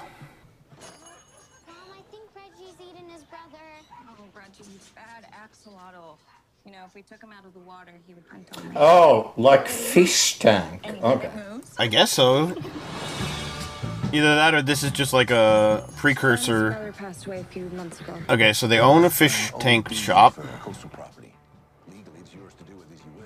And they got a... Why does this feel so fucking 90s? Is it the music or... I think it's the music and the hairstyles and stuff. Yeah. this is like I almost want there to like become a guy that's like, and here they are, the crazy family, like voiceover. Took a firm grip with his stick and flung the trap. Is this a horror movie? It's kind of like looks like a horror. Oh, it's definitely a horror movie. Okay. Okay, he just opened. Oh, it's a water tank. I was like, what the hell is he? So it is about a water tank. And those fish tanks were like a, what do you call it? Foreshadowing. Yes. It's the ledge from Lost. Oh, it's a creature movie. It's gonna be like a giant. Okay. From that opening scene, it's probably a giant killer axolotl, I guess. Yeah. But it has very 90 vibes. Very much so. Jesus Christ, like even the text. I'm thinking maybe it's set in the 90s? The text for the trailer is stealing from Stranger Things a little bit. The red, much. blocky text, Yeah. I mean, it looks like any kind of B horror movie kind of thing. It looks extremely horror. But that doesn't mean that I don't want to see it. It doesn't look bad, to be honest. No. So what is this Oscar-nominated movie all about? After inheriting his mother's abandoned coastal property, Ben and his family accidentally unleash an ancient, long-dormant creature that terrorized the entire region, including his own ancestors, for generations. 44% on Rotten Tomatoes, 6.8 out of 10 on IMDb. Let's check out the audience score. 50% audience score, so not much higher than the 44%. Right. And not many reviews out there, Fro. No reviews? No reviews from me, no. Seems like not a lot of people have seen this movie or even know that it's out. I really tried to find some, but I couldn't. But I did. I had to dig deep. I went to Blu-ray.com, which is apparently a website, and got I didn't even know that was a website. I guess they review Blu-ray, or they review movies or something, because I got one from Brian Orendorff. 4 out of 10. 10 years ago, writer-director Scott Walker tried to deliver a serial killer story with The Frozen Ground, even with the participation of stars Nicolas Cage and John Cusack. Walker fumbled the production, making a bland chiller with a to-do list of genre cliches. Walker returns to movie making with The Tank, which doesn't provide any recognizable actors investigating in creature feature appeal. Instead, there's something in the depths near a coastal Oregon home launching a study into nature gone mad. Okay, so it says the movie goes slow burn with The Tank, which is compelling until its final moments, making for a long sit as the writing sorts through an iffy mystery with extended investigation sequences. I mean, that's a breakdown saying it's boring, basically. Yeah, that doesn't really sound any good. Also coming out this week, a movie that I am very, very, very excited to see. Bowie's Afraid from Ari Aster, the director of Hereditary and Midsommar. From his darkest fears comes the greatest adventure. That's what it says about it. 7.3 out of 10 on IMDb, 70% on Rotten Tomatoes, and 61% on Metacritic. 75% of Google users like this movie. People are saying that it's very, very, very different from the other movies he has made. But yeah, it's with Joaquin Phoenix and Amy Ryan and Nathan Lane, for example, and Parker Posey. So yeah, the trailer looks very sunshine for the spotless mind kind of. It does, yeah. Vibes to it. Carmen, A woman on a quest to find freedom embarks upon a dramatic and life-altering journey from Mexico to Los Angeles. 5.8 out of 10 on IMDb, 57% on Metacritic, 63% on Rotten Tomatoes, 83% of Google users liked it. Let's see, it's got Paul Mescal and Melissa Barrera as Carmen. I'm assuming this is about the singer, I would think, right? Mm-hmm. Yeah. Oh no, it's about it's the opera. The opera, yeah. Maybe. Carmen. Okay, yeah, okay. Hey, do you want to catch a killer? Well, then you should watch that movie. I don't know where I went. Right? It's not the TV show, it's the movie To Catch a Killer. Yes. A troubled police officer is recruited by the FBI's chief investigator to help profile and track down disturbed individual terrorizing Baltimore, Maryland. This has Ben Mendelsohn in it. That's more or less who I know. 6.9 out of 10 on IMDb. It's almost nice. Rotten Tomatoes 50%, 44% on Metacritic, and 82% of Google users liked the movie. Evil Dead Rise, a reunion between two estranged sisters, gets cut short by the rise of a flesh-possessing demons, thrusting them into a primal battle for survival as they face the most nightmarish version of family imaginable. 7.3 out of 10 on IMDb, 84% on Rotten Tomatoes, 68% on Metacritic, 87% of Google users liked it. Who's in this? Alyssa Sutherland, Lily Sullivan, and Bruce Campbell. The sequel to Everybody Loves Ray. I wish that would be fun. But it's made by Ray Romano and has him in. Does it? The main. Yeah. Oh, okay. In the main lead. But it's called Somewhere in Queens. Leo and Angel Russo live a blue-collar life surrounded by big personalities in their overbearing Italian-American family. When their son chants at a life-changing basketball scholarship is jeopardized. Sorry. That's just like talking about 90 movies. That sounds like a plot. Yeah, it does. Leo risks everything to help him, but they may tear the family apart trying to make it happen. Jesus Christ Almighty. 7.7 out of 10 on IMDb, 89% on Rotten Tomatoes, 61% on Metacritic, and 84% on Google users. Guy Ritchie's The Covenant. During the war in Afghanistan, a local interpreter risks his own life to carry an injured sergeant across miles of grueling terrain. You always know when they have to put the director's name before the title of the movie. That the movie's plot is not interesting enough to carry the movie itself, right? 83% on Rotten Tomatoes, 8.1 out of 10 on IMDb. 5 out of 5 on Facebook, and 96% of Google users liked it. It's got, who's it got in it? Jake Gyllenhaal and Dar Salam. But also The Covenant was a 2006 movie, so there's also that. Okay. Was it based on the exact same thing? I have no fucking clue because I have never seen it. Oh, okay. Let's see. Four young men who belong to the New England supernatural legacy are forced to battle a fifth power. That's definitely not the same as a war movie. No.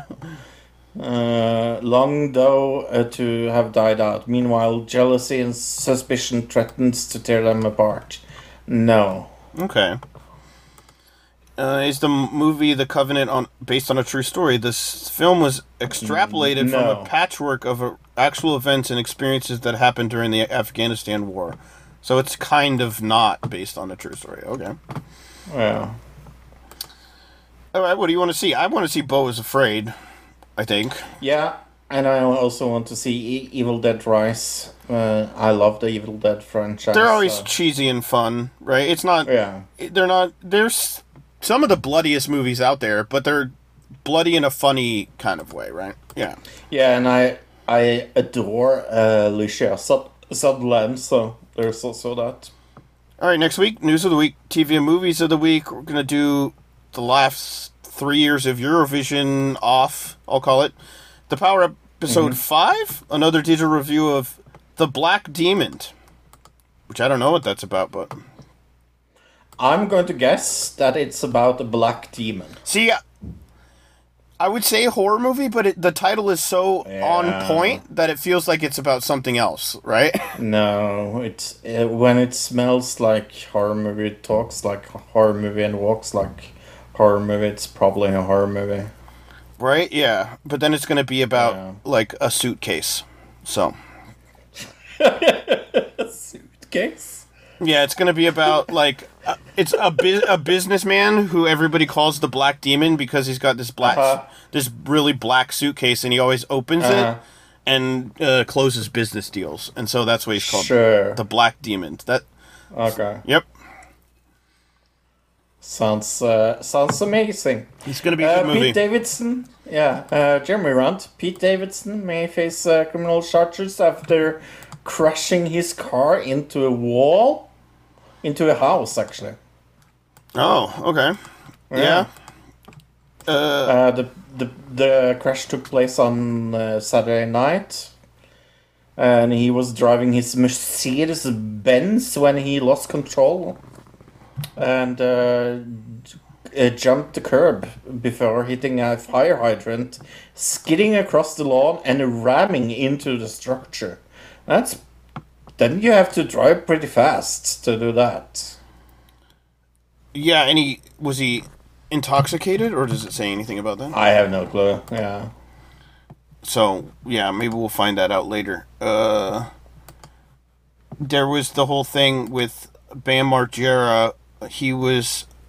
there was a warrant out for his arrest, but I don't know if he's been caught yet or not. For, like, assault, I believe it was.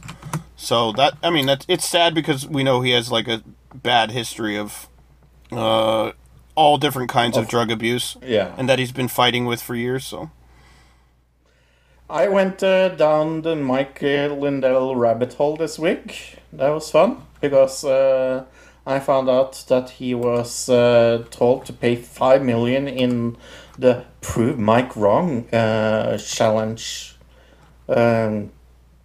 Lindell had claimed that he had data captured from the internet during the 2020 contest, and it was information he believed that showed that China was interfering with the election in several states, and it turned out that someone was able to prove that those election data didn't exist.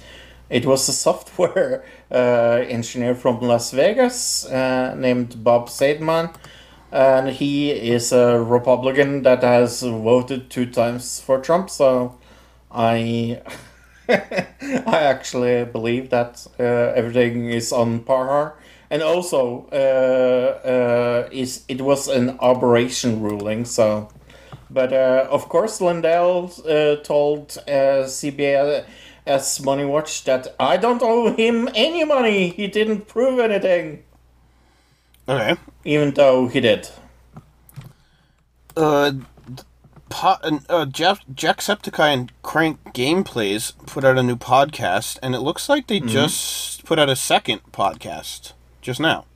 Because I guess actually, it was the first one came out the same day we did our podcast, right? Yeah. Yeah. I haven't even listened to either of them yet, but I got to work on Friday, so I'll save them and listen at work. Wrexham, that is owned by Ryan Reynolds and Always Sunny guy. Yes.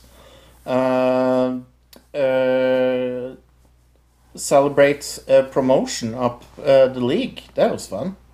You know, we never talked about Creator Clash last week at all. No, we didn't. I don't know why I didn't have it on my list of things to talk about. You didn't have it on your list. I don't know how we missed it, but what did you think of Creator Clash and the whole event, I guess? I didn't think it was as exciting as the first one, personally. No, I totally agree.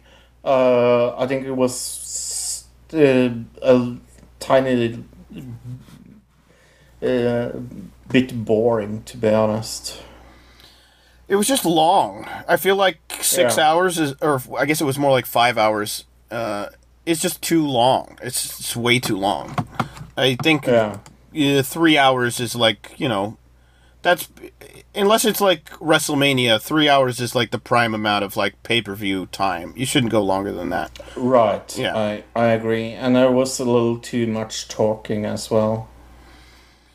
Well, that's just, I mean, if you've ever seen like a UFC event, it's kind of similar because they have to like prep things and they have to do that to like, because there's so much going on in between each fight that they have to have something to fill time, I guess. Where WWE does a good job with it because they have like video packages and things like that to like fill time with.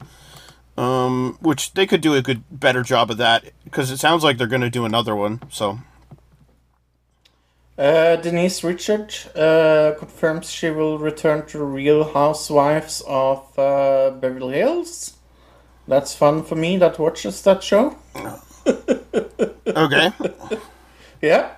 I think that was all I had this week as far as things and stuff. Me too. Okay.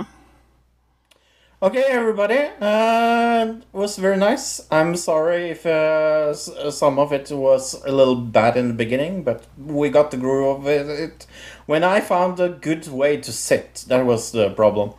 The podcast got better. But thank you for listening. We will see you next week when we do all the things that we have talked about doing.